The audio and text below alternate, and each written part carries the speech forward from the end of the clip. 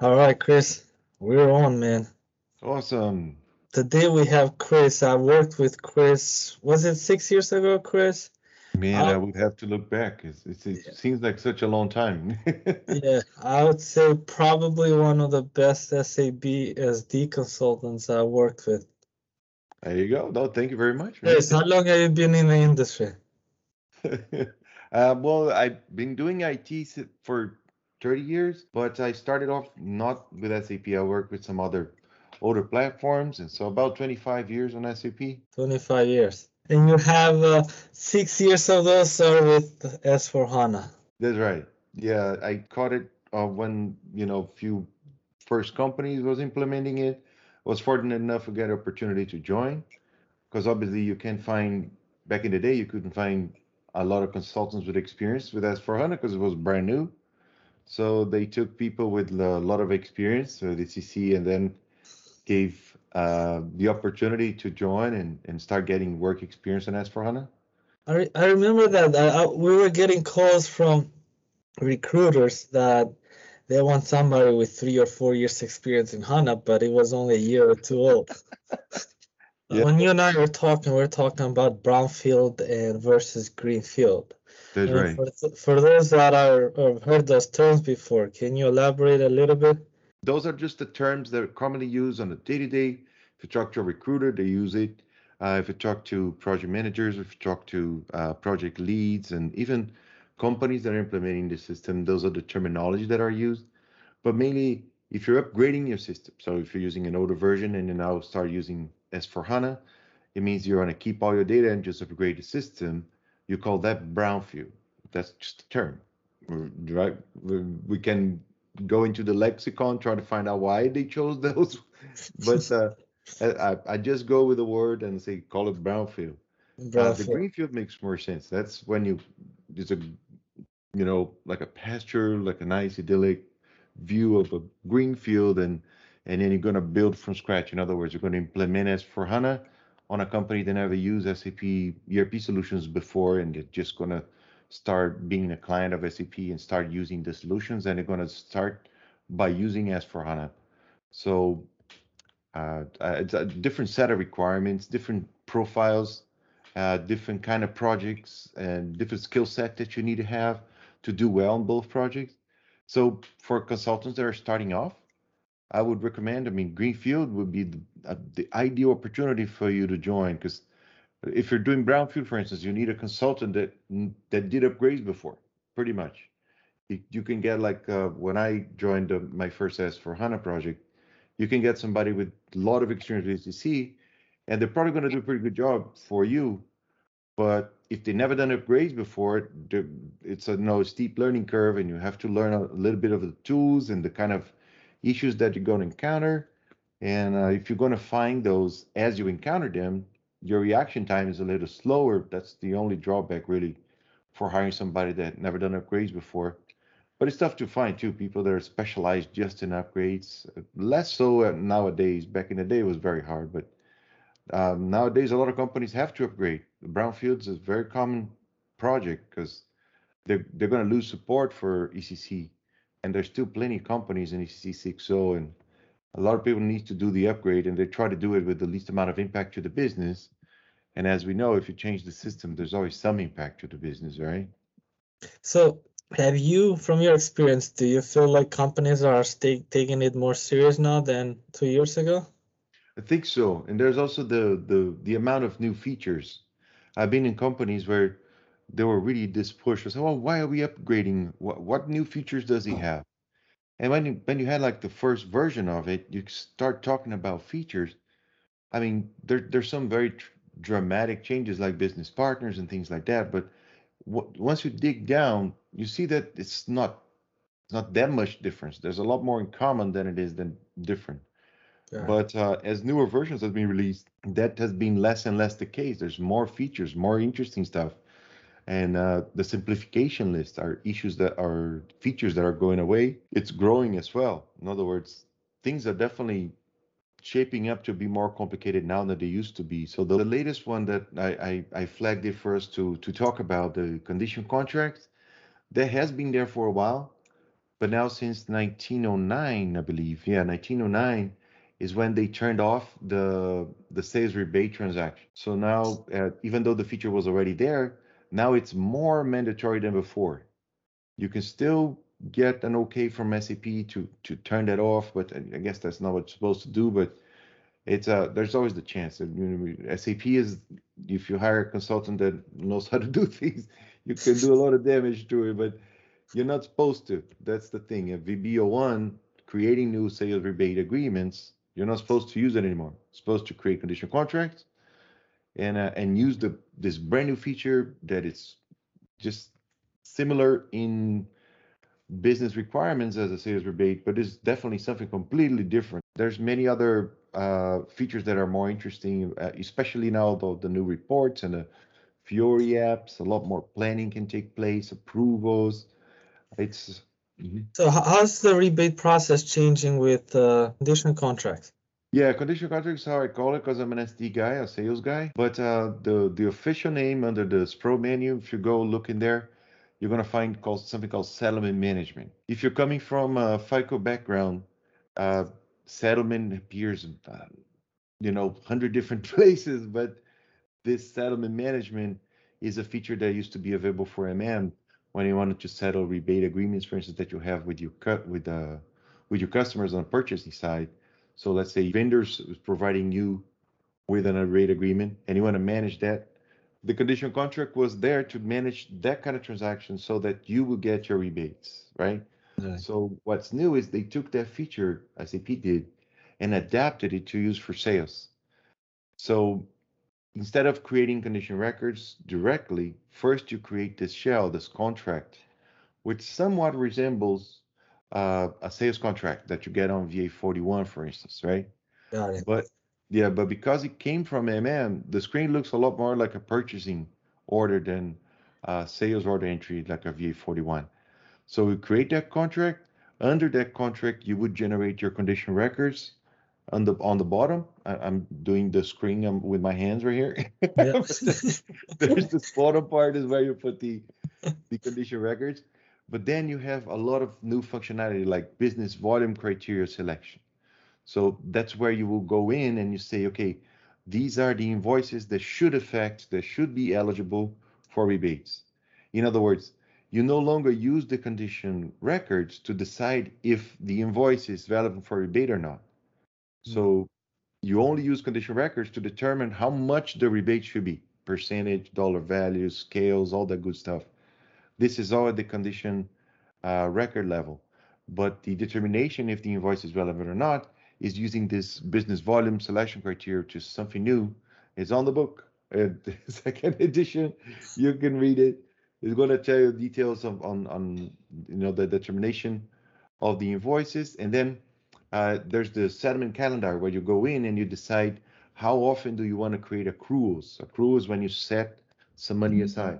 So you take your invoice and you decide that portion of that invoice, portion of that sales revenue that you made once you sell your product, you want to set portion of that aside to later on be settled and given back to the customer, either as a credit or if they're not like a customer, if they're a broker or some other third-party entity, if you want to send them a payment, same idea, use the exact same features, just a little field to change if it's payment or credit and all that good stuff.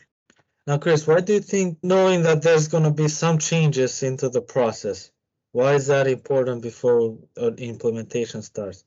Well, the thing is, if you're putting the plan together, like a project plan together, and you're doing a brownfield, so when you're hiring an implementation partner to help you out upgrading your system, that's not because the business came and say, "Hey, IT, I need to upgrade to S4 because I really love that condition contract stuff, and you must upgrade right now." That's not what happens. What happens is SAP comes knocking your door and say, "Hey, you're going to lose support for CC 6.0. Come on and hurry up. You got to upgrade to S4." Right? And then IT department goes to the business and says, "Sorry, guys, we're going to have to upgrade to S4. Oh, really? I don't want to dedicate my resources to test this again. We just implemented 3-4 years ago, and now we're going to have, man." So you got that conflict. Yeah, why did you upgrade us to HP 8 2 months ago? That's right.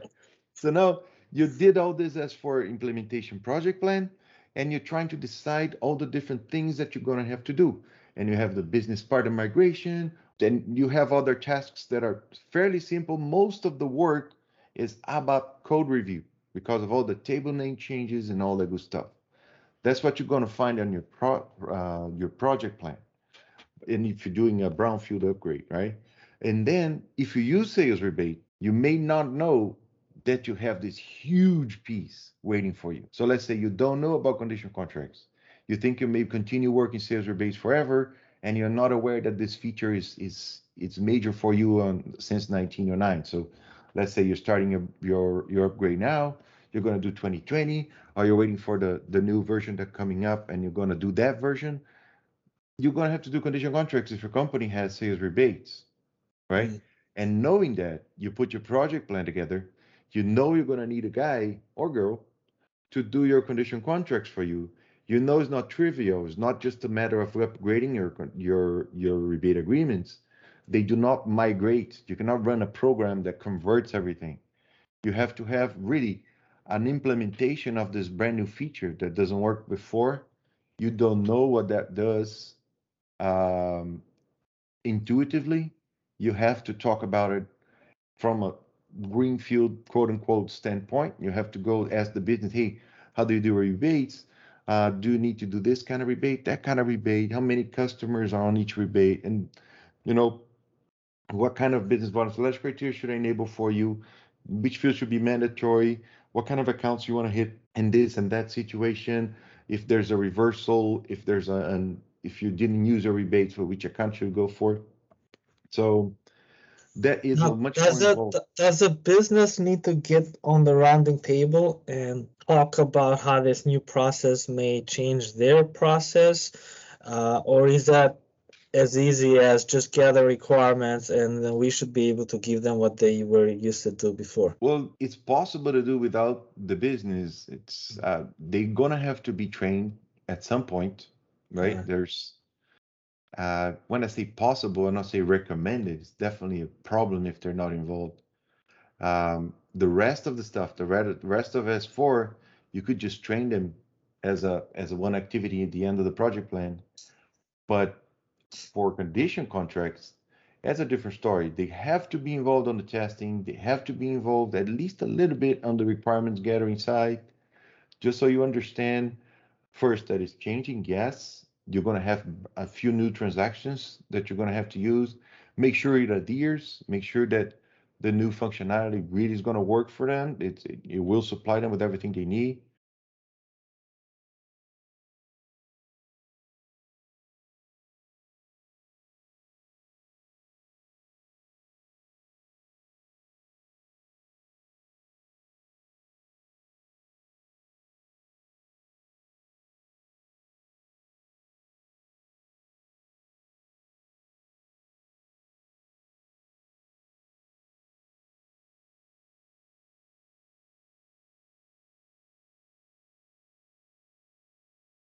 Contracts.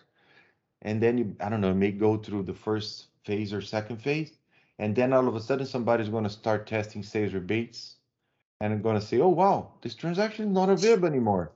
And then you call a guy, and you call the other guy, and then they escalate, and then all of a sudden the president is involved. Oh, we missed it, and now 2 months delay in the go live. So that's not good because that's super expensive. I mean, that's not a way to save money. That's for sure. You know, that.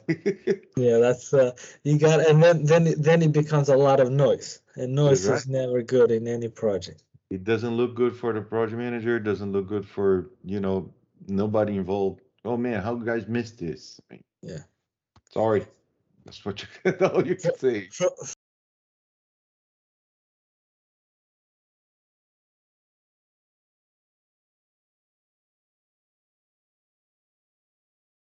Untrained on how HANA Correct. works and how it's going to impact them.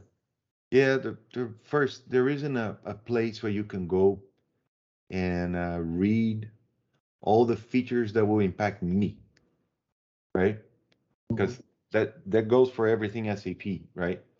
There is no way you can go and learn how to configure what I need to configure.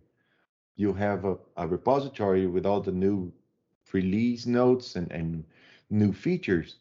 which is pages and pages long. It's just summarized. You have to read this one sentence and think about, for my company, this will impact me. So I think with the Activate methodology, especially when it comes to the to brownfield, right? Like on upgrade scenarios, there's this phase where you have to analyze the pre-check report findings and the simplification database. Those are like initial deliverables that a consulting project team and implementation partner would review, right? And then you can, by that, carefully spend time on each finding and verify what would that represent for me. So don't try to do the first thing project plan and then start doing it. First thing you do is an assessment. You go in and you assess if what's going to be the most work we're going to have to do this upgrade. So this project prep phase, it's worth its weight in gold to avoid surprises later on. And for that, you need people that are upgrade specialists, people that know what to expect, because then you don't even have to check anything. You already know. Oh, you guys do rebates?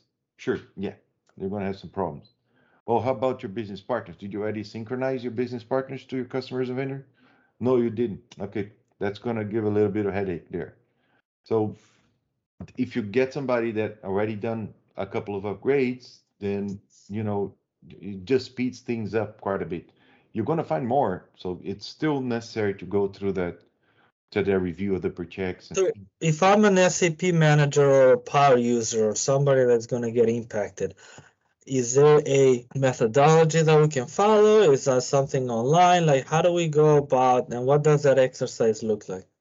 Well, it does vary from implementation partner to others. There's a methodology like SAP Activate's a methodology is official one. You go to SAP and you can get trained on it. They have the tools right there described for you. But it's just like SAP Activate for Greenfield. When you're implementing SAP, the tools are there. You can just follow it and get it done. But as you go company to company and consulting company to consulting company, each of them have their own way to do things and they want to add more value. And that's why you would hire them versus some other consulting company. So those tools would vary between the consulting companies as well. So I think if you're just a student and you want to learn, the best practice or the SAP way, I'll go trainingsap.com and there you will learn how to do it. But if you're already working for a consulting company or even for a client and you already know who your implementation partner will be, I would try to find their way to do things and how they're planning to implement it. And that will probably be the more appropriate. So let's assume I know who the implementation partner is, right? Like, what do I ask them for? Right? Like, what is that called in the industry? Because basically we're saying is there's a way where they evaluate what you have right now to determine what the impact will be when you're on HANA. What is that called? How do I even ask about it? Well, the program that you run to get the report, that's a transaction you can use. I don't escape me right now. I know that there's one particular program that they run, the pre-check _upgradation_report. That's you go on SC30A, you put that in there, and that already is going to give you a bunch of findings. But that's mostly focused on business partner migration and synchronization. But the ones that I was referring to earlier is not just that. There's this pre-check report that there was one project I worked on, and the implementation partner they had this package of programs. There's Z programs that they brought over, and then the basis team installed it, and there was the upgrade specialist that was there. He ran the programs, it generated all the reports.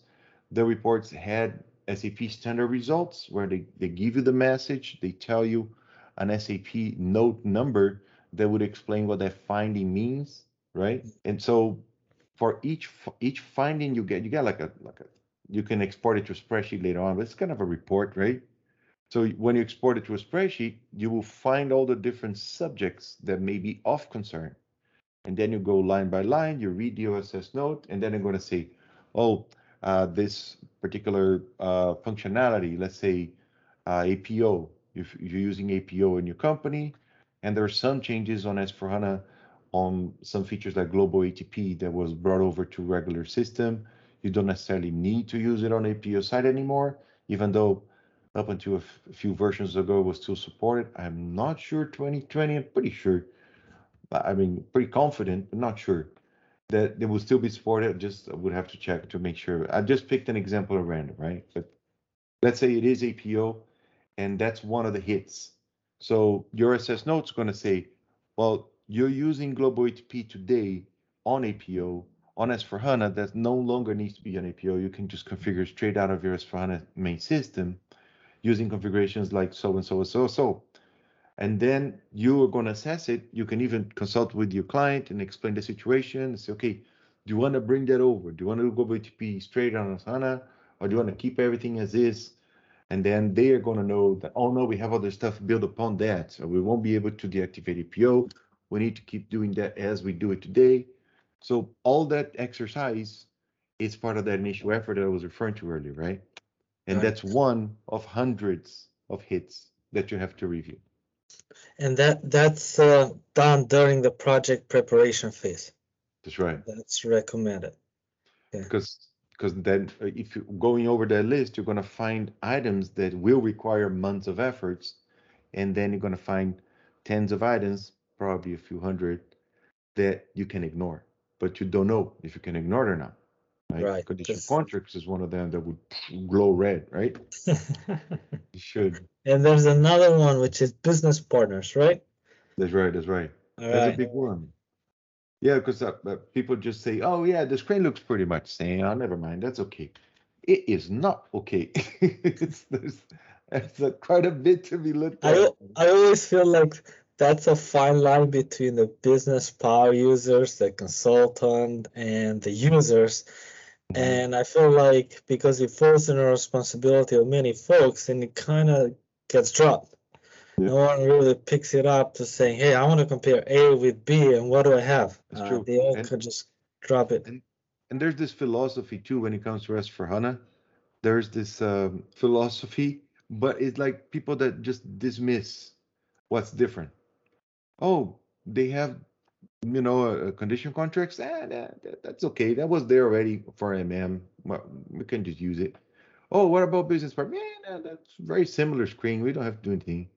And so, what can you say about that, man? If you don't know anything about, you haven't researched, you haven't read one book about it, you haven't even ever logged on into the system and done it, and you assume that that's not an issue. That's like doing a feed gap analysis and then looking at all the gaps and saying, "No, we don't have any. We'll get to them later." Or that would be a fit dismiss analysis, right?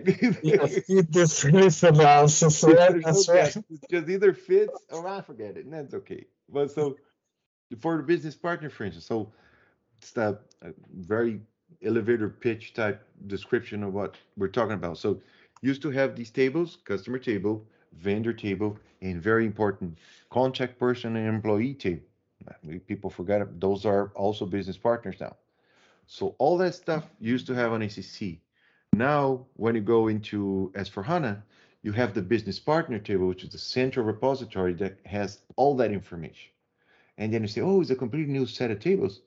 Unfortunately, it is not. There is a few tables that are layered upon the customers, vendors, contact person, employee, but a lot of those tables are still used.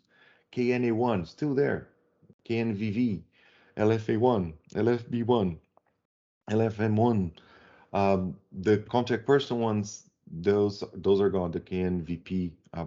As soon as I said that, I'm not sure anymore. But Yeah. so, but then you create some new tables. The BUT 000, BUT 100. Those are the business partner tables. So when you look at on ECC, those business partner tables already exist. They were deployed as part of ECC version 6.0, I think, enhancement patch 6, if I'm not mistaken. I don't know. I didn't memorize this stuff, but at that point, the business partner transaction was enabled, and all those tables already existed. And that's not because people were claiming or clamoring for business partner transaction. The reason why that was made available for ECC is so that people can start synchronizing that data, right? There's this master data synchronization configuration. One more plug. It's also in the book, by the way. Yes. So if you want to learn about it, just read that. I'm gonna plug it several times. You know, So, I read one of your books. I don't remember which one it is, but it's one of the earlier ones. yeah. Yeah, That's nice. okay, maybe. So I, you use this. Chris, Go I ahead. don't know if you remember. You remember that pricing procedure document that you did? Oh, yeah. Well, the thing is, before I started publishing them, I used to write those very extensive blueprint documents with that contains a lot of like training information. So I didn't just my blueprints were, I guess, too much if you look at it. Oh, they were awesome. You know, after you left, somebody asked me if I had a book on pricing procedure. I was like, I don't, but I have an SOP, a BW, I mean, a business process document I can send you. And I'm gonna send them your user guide on pricing. There you go. That works, right? No, thanks, man. I'm happy to hear that they're still used.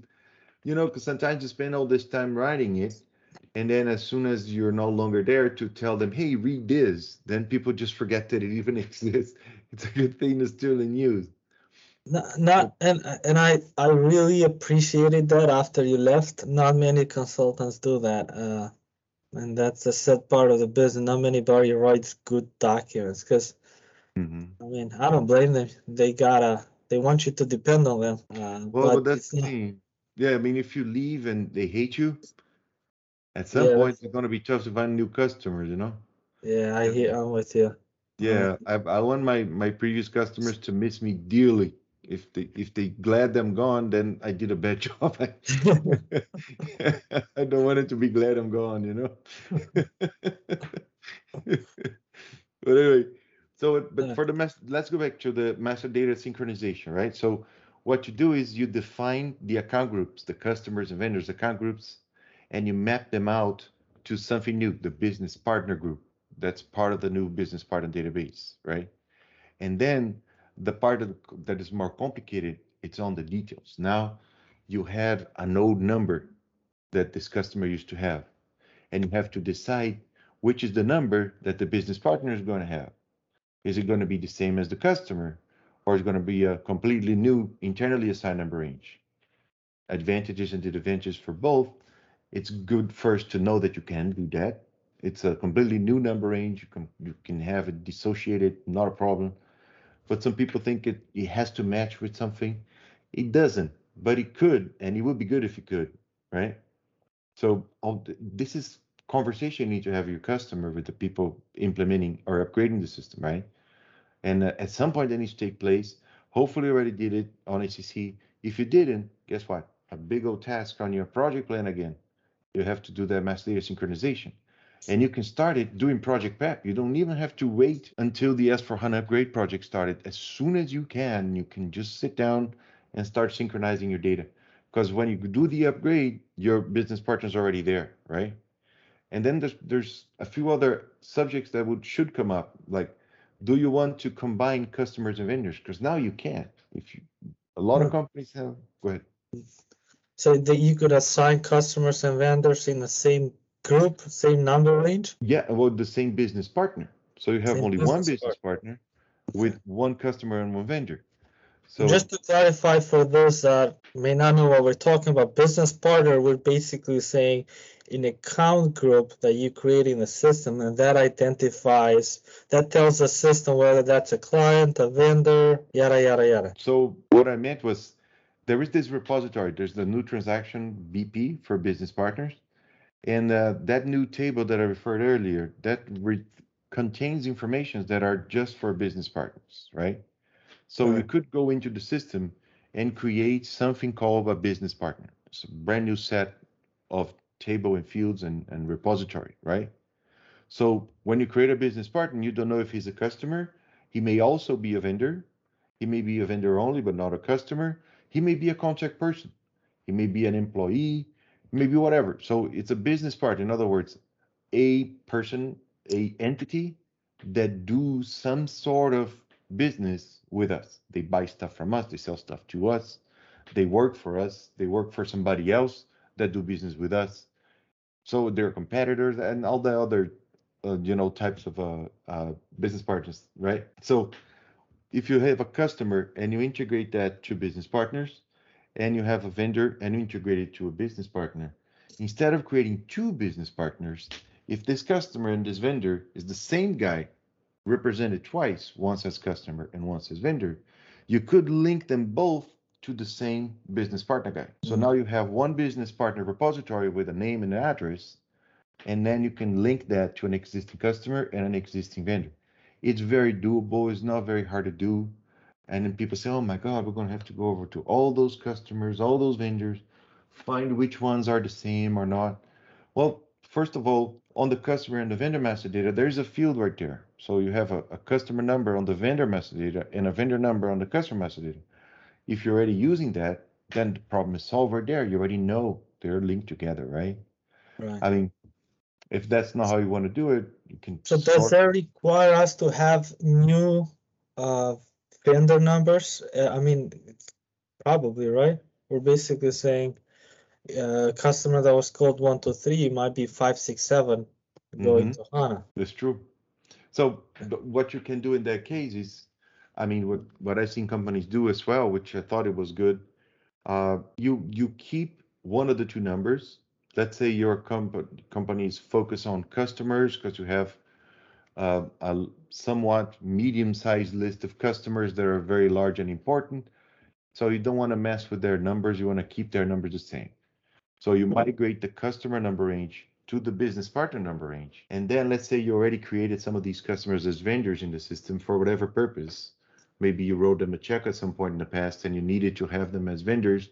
So you can have a purchase order. You can create a, excuse me, you can create a payment on the finance side. So you would need to have them created as vendors, right? In that case, you just take that vendor number as is. So in other words, you're not going to change that vendor number, still going to be the same, but you just go and you link to the business partner that you synchronize from the customer. So you take the customer, you copy it over as the business partner number, right? And then you link the existing vendor to the business partner. So you're not linking it to the customer, you're just linking the customer and the vendor to the same business partner, right? As a transaction FLBPC2.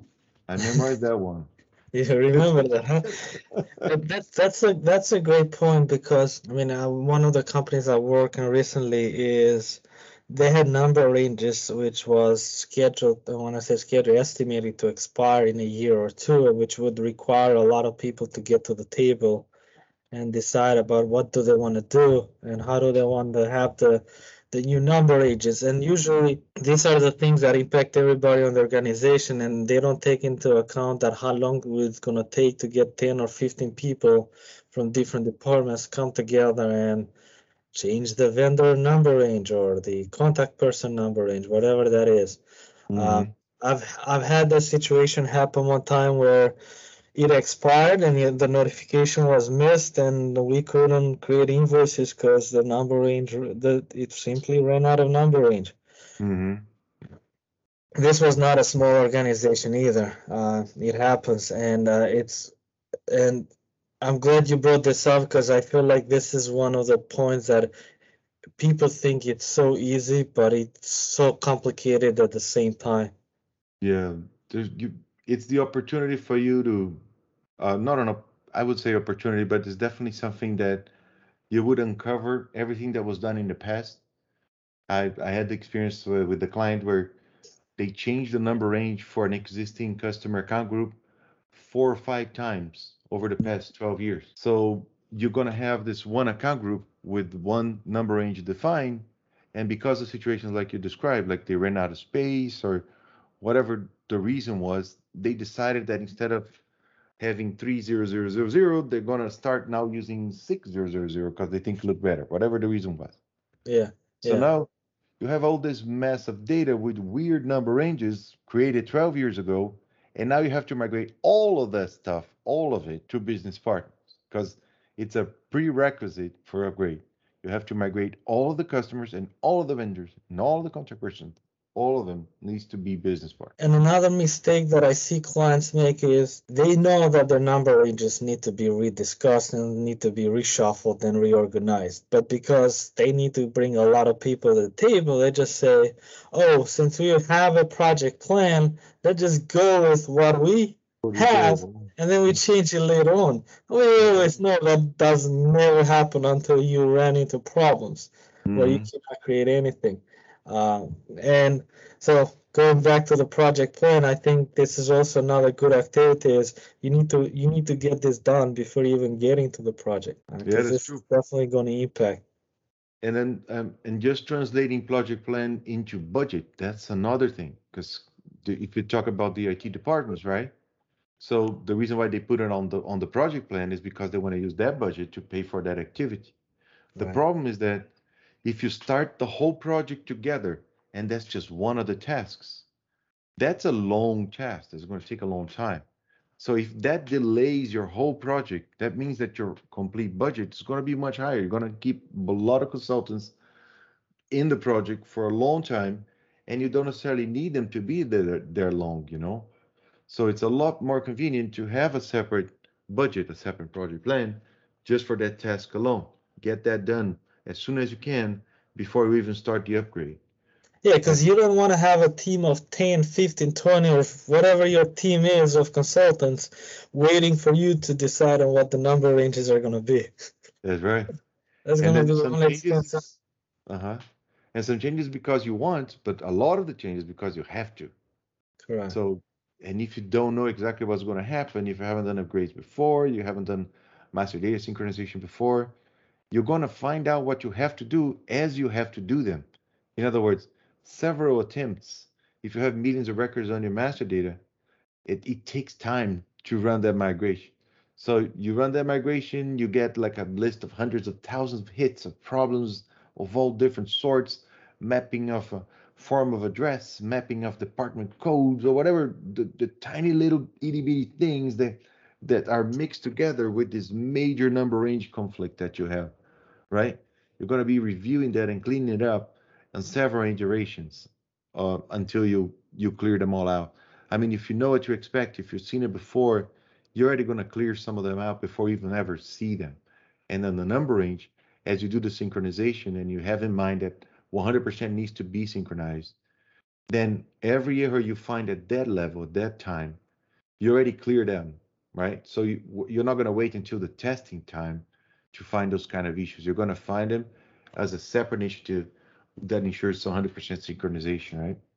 We're Right, saying the so same thing in different ways. so we're basically saying before the project, you estimate your number range, how long they're gonna last you, 20, 50 years, 5 years, 2 years, whatever that number is.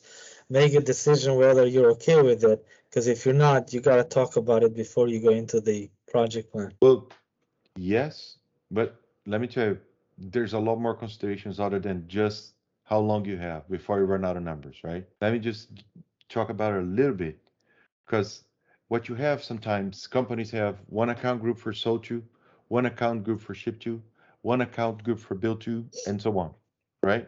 And then you decide one number ranges for sold to, another number ranges for build to, another number ranges for ship to. And then what you do is, if you have a customer that is a sold to and also a ship to, they create a guide twice. One is a sold to and one is a ship. You don't have to do that. For whatever reason, that's fashionable, much more than you would you would expect. People create the guide twice, two, three times the same customer in the database, right? So now when you go to S4, then you got this opportunity to clean them all up, right? Right. If you want to, you can just migrate to SOTU, and there is a chance, there is a complicated, complex way that you can ignore certain entries and combine them, right? And that's the opportunity to do that, right? It's not going to come around another opportunity to deduplicate your entries, right? So But that's also another master data exercise that it could take a long time. that's right. Because you literally have to go you really have to go one by one and say, hey, customer A, it's shipped to X, they're the same guys, or they're not. And maybe you want to keep him as a ship to rather than a sold to, or Right. maybe you keep him as a sold to rather than a ship to. And now you have to choose which of the number ranges that you have that you want to keep for the business partner, because you want to keep the same number, right?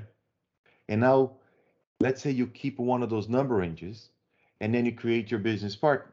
And now you can go to the business partner repository after you upgrade to S4. Now you have this business partner with this special number range that says, I'm a ship to.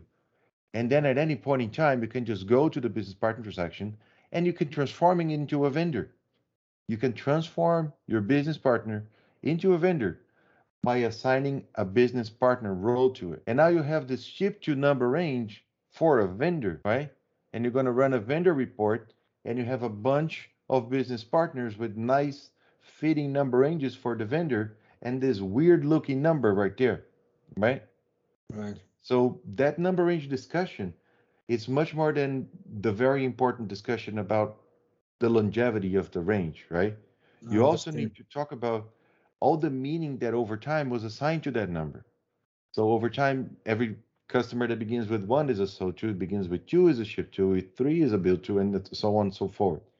Now, even if you call it, even if the business partner number, if you keep the same number, even if it begins with one, it could be a ship to, could be a sold to, could be a build to, could be a vendor, could be an employee.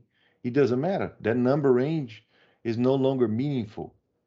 And it would be great to get rid of that meaning when you upgrade to S4, because that meaning no longer exists on the business partner repository. And if you don't take that opportunity now, it's going to be really tough to get rid of it later on. And I'm sure there's other interfaces or any smartphones that look at that number and says, if it starts with a 2, you do this. Yeah, Which is a no-no, but I'm sure there's a lot of those. I've seen some very scary stuff on that for sure, but this should never be done. That's true. Uh, Yeah, uh, it's scary stories. It's a separate podcast. You can do like a horror stories, maybe a special for Halloween, just SAP horror stories that's of uh, stuff you've I'm seen over sure the that years. that's like a 6-hour podcast. That's true. That's, that's definitely like a 6-hour podcast. All right, Chris, independent consultant. That's There you what you go. are, and that's what you have been for how long now? I Independent. started 2008, so 13 years now. So 13 years independent and 25 years with SAP. With SAP and another 5 doing fun COBOL stuff back in the day. Funko Ball stuff. Do you even know COBOL? You're a young guy. You probably No, know what COBOL is. I know the name. I don't know much about it. Yeah, No, no. I mean, on technology, if that's one of the things they talk about ABAP and how similar it is to COBOL. COBOL is this very, very old language that has been around for a long time and still in use by a lot of the banks and everything else. Mhm. So Yeah. they have everything built with that language. I don't diss COBOL at all. I wouldn't say I'm a fan, but I don't diss it. It's something Well, that's been around for years. it gave you the jump start. That's right. Oh, and first job I got was on that. I mean, back in the day, I was 17 and just walking in with my COBOL skills and Clipper, DBase 3 Plus, and all sorts of technology that back in the day people got impressed that. Nowadays, you're kind of hiding. Oh, yeah, I know COBOL too. Don't tell anybody. So I think we all have our stories of how we got started with SAP. For Mhm. those that want to transition from a power user or they're on the business or they just want to they don't have experience, but they want to get through. What are some of your recommendations to transition into an independent consultant role? Sure, absolutely. So once you get to learn SAP, there's multiple different ways you can approach it. You can do your own learning.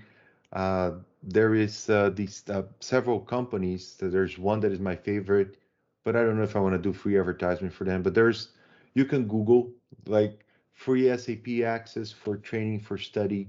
That's something you can get like books from SAP Press, my editor, or you can find training materials on SAP training.sap.com. That's the official SAP training site. Um, if you have access to a system and you can get it for $100 a month, and now you can learn SAP, right? So theory you can get on self-study, without paying the thousands of dollars that they charge for the official training. You can get good knowledge on your own, right? But if you want to become an independent consultant, so there's multiple reasons why you want to become independent consultant. There's several reasons why I like to be independent consultants, and because you ask, I'm going to tell you. So, so independent consultant is good because you choose the company you work for, right? If you're an employee of a company, they're gonna have to find something for you to do to justify your salary, right?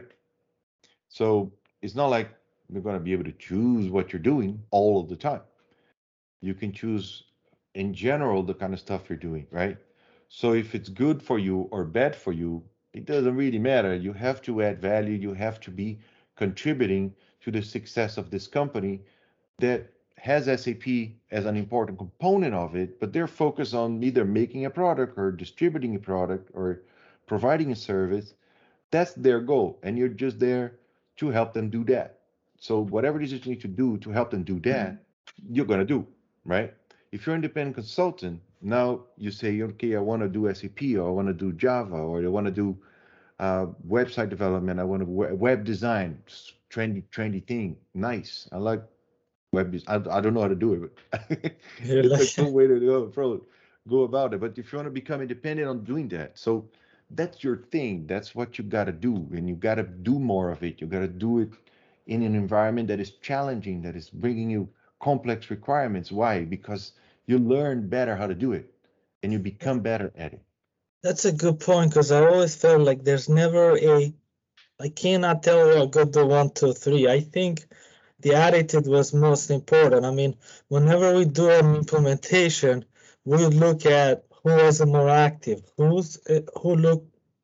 expressed more interest, who's a more technical savvy, and who's fixing things that it's not the job description, right? Like one time when I was in UK, I had this guy that I don't want to mention the name, but you were also part of the project, and he would proactively fix issues. It was not like that's why we were there, but he would proactively fix issues. So I learned that he had a background that had an IT background way back 30 years ago, and that's what he studied. So little by little, he became a power user. So I saw him transition from somebody that only had heard of SAP, and he transitioned into a power user only because when problems came, he would do some research on it. I see. He wasn't just pushing the tickets through. Mm-hmm. And then what you got to do if you want to, I mean, if that's what your goal is, and at some point, I talk to a lot of my peers, people that are also independent consultants. There's multiple reasons why you would want to do it. It's not just purely because you want to get better at a given system or a given subject or discipline and within information technology or anything else. Information technology, that's pretty big. A lot of people do that. There's the money aspect of it too. I mean, obviously, if you work enough projects back to back, you end up making more money, but it's not guaranteed that you will do that. Sometimes you work for a client for a year and a half. That's a long project, for a year and a half with a client. Yeah. And then you may end up being on the bench for a few months. So if you average out the amount of money you make, that's not that much more, considering you don't have any benefits, you don't have overtime or vacation, none of that stuff. You don't have health insurance. So if you add it all up and you have that bench time, you're not making that much more money, right? So you have to have more than just money in your mind if you want to become independent. And you can't be afraid of being the bench for 3 months, for instance, right? So if you can't afford it, that's a big problem, right? Because you're going to be scared. You're going to freak out when the project is coming to an end, and you're going to leave, because more than likely you will. And you can't feel bad about it. That's part of the deal. You're an independent consultant, right? You're not an employee. They're going to let you go for sure. It's just like you have to do the best job you can until that happens. And when that does, you take a bow. Thank you very much. See you next time. And then you go. You give them your SOPs, a 20-page SOP on a pricing condition. Make sure you miss me and not glad I'm gone. You give them a nice document that basically has your name there and says how great of a consultant you were. That's right.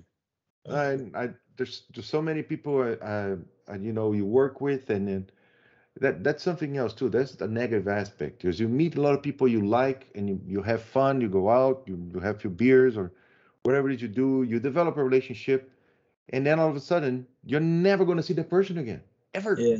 You know, and it's not for everyone.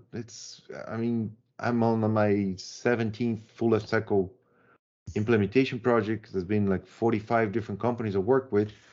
To be honest, not all of them I miss dearly, but there's quite a few of them that I do. That you do So miss.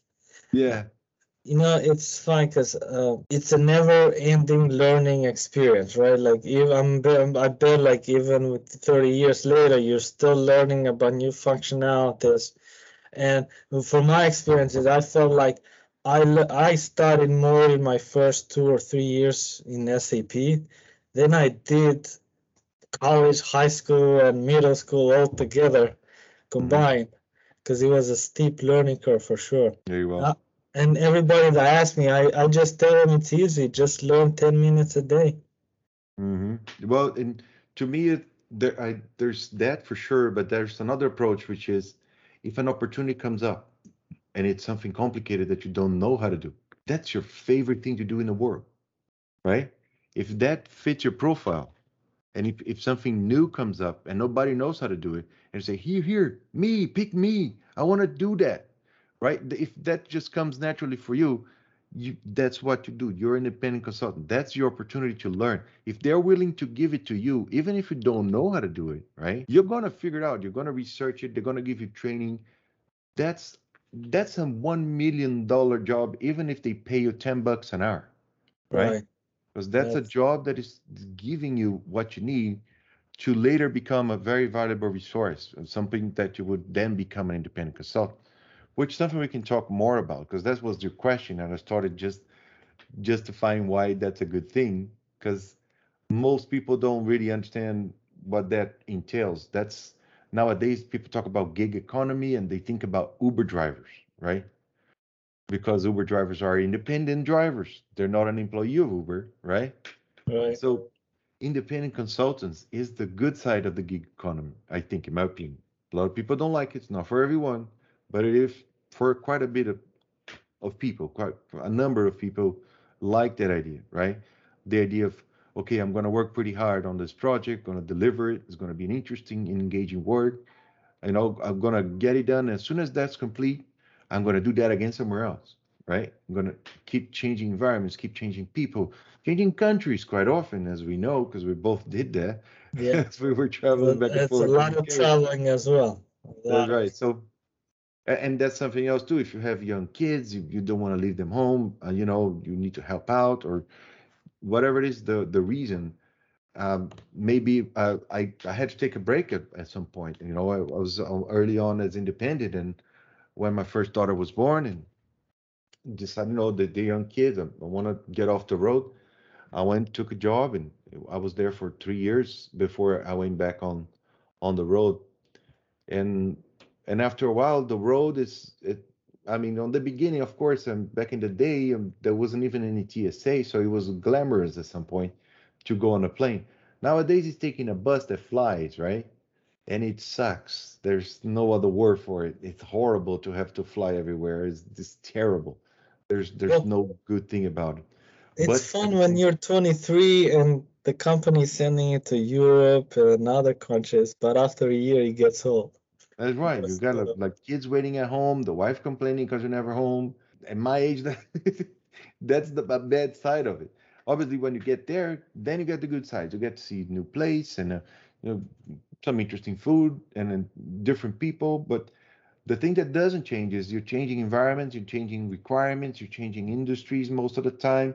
You're hopping from I don't know, electronics, you go to automotive, you go to beverage, you go to food, and you keep learning more and more things, and it always adds up for your own experience, and it gets you prepared for something new. I it's a mean, if I hustle. go, yeah, It's a hustle. If you go to a brand new industry I've never been before, it's okay. There's to me, I want to do it. Please hire. But I want to do it. They need to give me the opportunity. I'm sure they're not going to be disappointed, and I'm going to take something out of it too. I'm going to learn some new requirements, maybe new features. There's industry solutions, right? The SAP specialized packages that they use, and that's what you must strive for. If that's appealing, it's what you're going to do. But so how do you become independent consultant?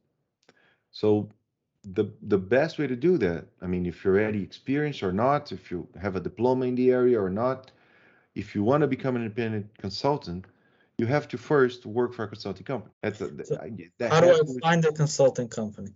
yeah. So that's my opinion, right? So obviously, I know some people that became independent because in order to be independent consultant, technically, right, just the terminology alone, all you need to have to be an independent consultant is a client, period. That's it. You don't need anything else. If you have somebody willing to hire you as an independent consultant, you're an independent consultant, the end, right? But you want to make a career out of it. That's what I'm talking about. If you want to have a Right. number of clients, if you want to go from one to another, make one happy, make the other one happy, go back to the first one, work there for another year, then go to the second one again, and then go to a brand new industry never been before, and then go back to that first client, work for another year. So you you have all these relationships of people that are tremendously happy that you're there for a brief period of time, and then you go do that somewhere else, right? That's Correct. that's a career independent consultant, right? In order for you to do that, you have to learn consulting skills. They, I don't think they teach it in school. I have never Oh, heard of I one that will teach you that. so I went to Tampa, right? And they had an MIS program, which I had to take a class because it's required by my finance degree. And we had a project that we had to go to the lab and use SAP, and I spent 2 hours. And here's what I did in my freshman year. I had to Mm, create an employee, no, two employees, and then I had to create a supervisor, and I had to okay. assign these two employees to a supervisor, and that took me 2 years. And Wow. I'm sorry, 2 hours. And Wow. 2 years yeah, is a lot. man, that was the most intense uh, project that I've ever done in SAP. I don't know how things got easier though. I think with time, Man, I because said 2 hours, and nowadays you do it in 2 seconds, right? yeah, yeah. Like if you think about what I did and how long it took me, I was like, man, how stupid was I? But I guess it's the age when you're only 18 and a lot of young folks ask me about how do they learn SAP, and I always tell them you don't learn SAP all at once. You just learn bits and bytes. So today you learn about a sales order, and then tomorrow you learn about this, and then learn about invoice, learn about partner profiles. Well, what happened is when you're learning a sales order, you may not understand it until you get to the invoicing part. And Hmm. usually people they get stuck, right? They start learning SAP, they get on the sales order process, they don't understand it, they just give up. But once you go into the later phases, it starts making more sense now that you're learning invoice and you're learning how you connect it together. So I think if I was to give an advice is just be patient and just learn one piece every day. In about 6 months to a year, they're all gonna make sense. Absolutely. That's great advice. I think so. I think let's along those lines, also try to choose the module you want to stay with, right? I know I have friends that are generalists, so they learn a little bit of SD here, a little bit of MM there, a little bit of PP over there, and then it's fine. I mean that's very valuable, but if you want to become independent, that is not a good strategy Yeah, you because gotta have one module you that have to people be a can depend. specialist. Yeah, because they don't want a SAP guy, they want the SAP The guy, SAP guy. right? No, So that's and one more thing, also very good recommendation is try to get experience with something that has a market for it. So if you acquire knowledge on SAP CRM, that's a great module, a lot to learn on it. I do not know about it, right? So it's very cool component of SAP. It has very heavy hitter competitors in the market today. I mean, you got I think Salesforce.com is just taking over the whole market. But back in the day, they used to have a Siebel, PeopleSoft, and even the NetSuite has all sorts of CRM tools on that too. And let's say you say, you know what, I want to be SAP and I want to learn SAP CRM. How many companies use SAP CRM? That's important information before you just bear yourself completely into CRM. There are some, and it's not very few. There's a number of them. But how many companies use SAP Finance? All of them. Everybody, right? Everybody has to. Yeah. So should you do SAP CRM or should you do SAP FICO? You should do SAP FICO. Answer. You should do SAP FICO.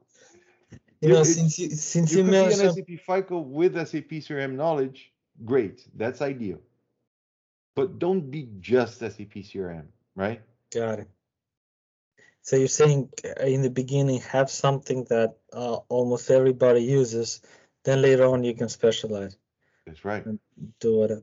So Chris, let me ask you this. This conversation comes out a lot. Agile methodology, right? Like I feel like that's the new cool terminology that everybody just mentioning it. What do you think of that methodology in SAP projects?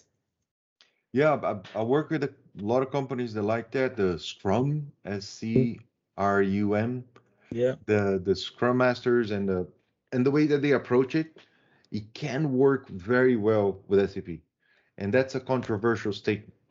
What I'm supposed to say is that it sucks and it doesn't work with SAP. But that's not necessarily the case. It can be very good for SAP. It's just that the way you break down your projects, the way you break down your opportunities, all the way down to the individual tasks that you assign to people to complete, that's where you need to have somebody that knows SAP. You can correct. have somebody that is a Scrum Master and just assign them to do SAP stuff, and that's when it sucks. You have to have an SAP Scrum Master, and they know what SAP does and what kind of tasks are, what's the duration of a task.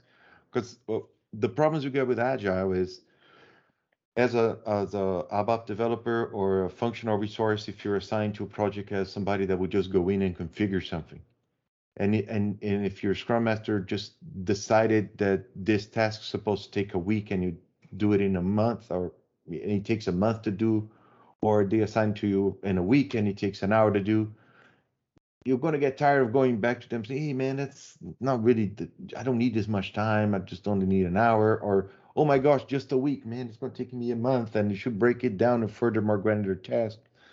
So I guess that's true for any methodology, right? So you Yeah, have to go ahead. I agree with you. I feel like Agile, I'm a big fan of it because the reason it was developed is you build as you go, you learn and you improve. I think the problem is that when you run SAP projects, you have to be conscious of what's a reasonable script, right? Like a sprint. I cannot give you a purchase order today and give you invoicing capability next month. I have to have an order, a delivery, and an invoice. Otherwise, there's no point in having that sales order creation process if finance is not up to date. So what I've seen is they make a lot of mistakes on how they split it up, right? Like I could have a sales order process invoice and and then do EDI integration later on, right? That Mhm. makes sense. But I think is breaking that down into reasonable sprints that makes sense for people. I think that's where the mistakes are happening. No doubt. Yeah, well, I was even on a more granular level. So you take the different sprints and how you go to the level where you can actually assign tasks to people, right? So many projects they put me as like a team lead for the SD module or sales initiative, often called order to cash. So what you want to do is when you take that task down to the level where you need to assign people to go and do, right? That's when you take just the EDI piece and you want to make the EDI happen. What you're going to do is a different EDI,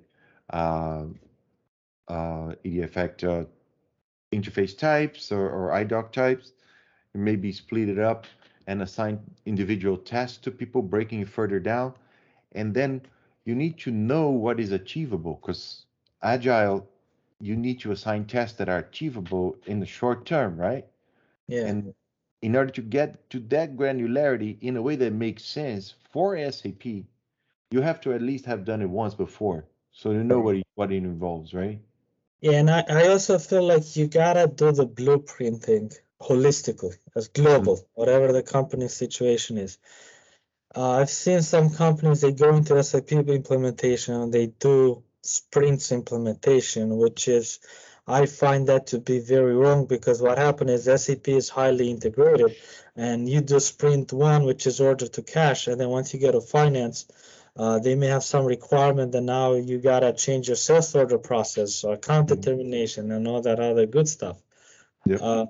I think my recommendation is you do the blueprint holistically and then you break up the work however makes sense.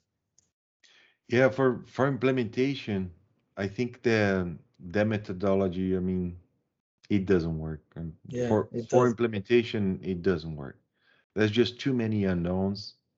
I mean, what I've seen the agile methodology working, I mean, activate's the way to go for both upgrades and greenfield. I mean, I like that a lot. If you don't like that, I guess second option would be ASAP, the old SAP methodology from EC. You can still do ASAP with S/4HANA, no problem. That's blueprint, that's all good stuff.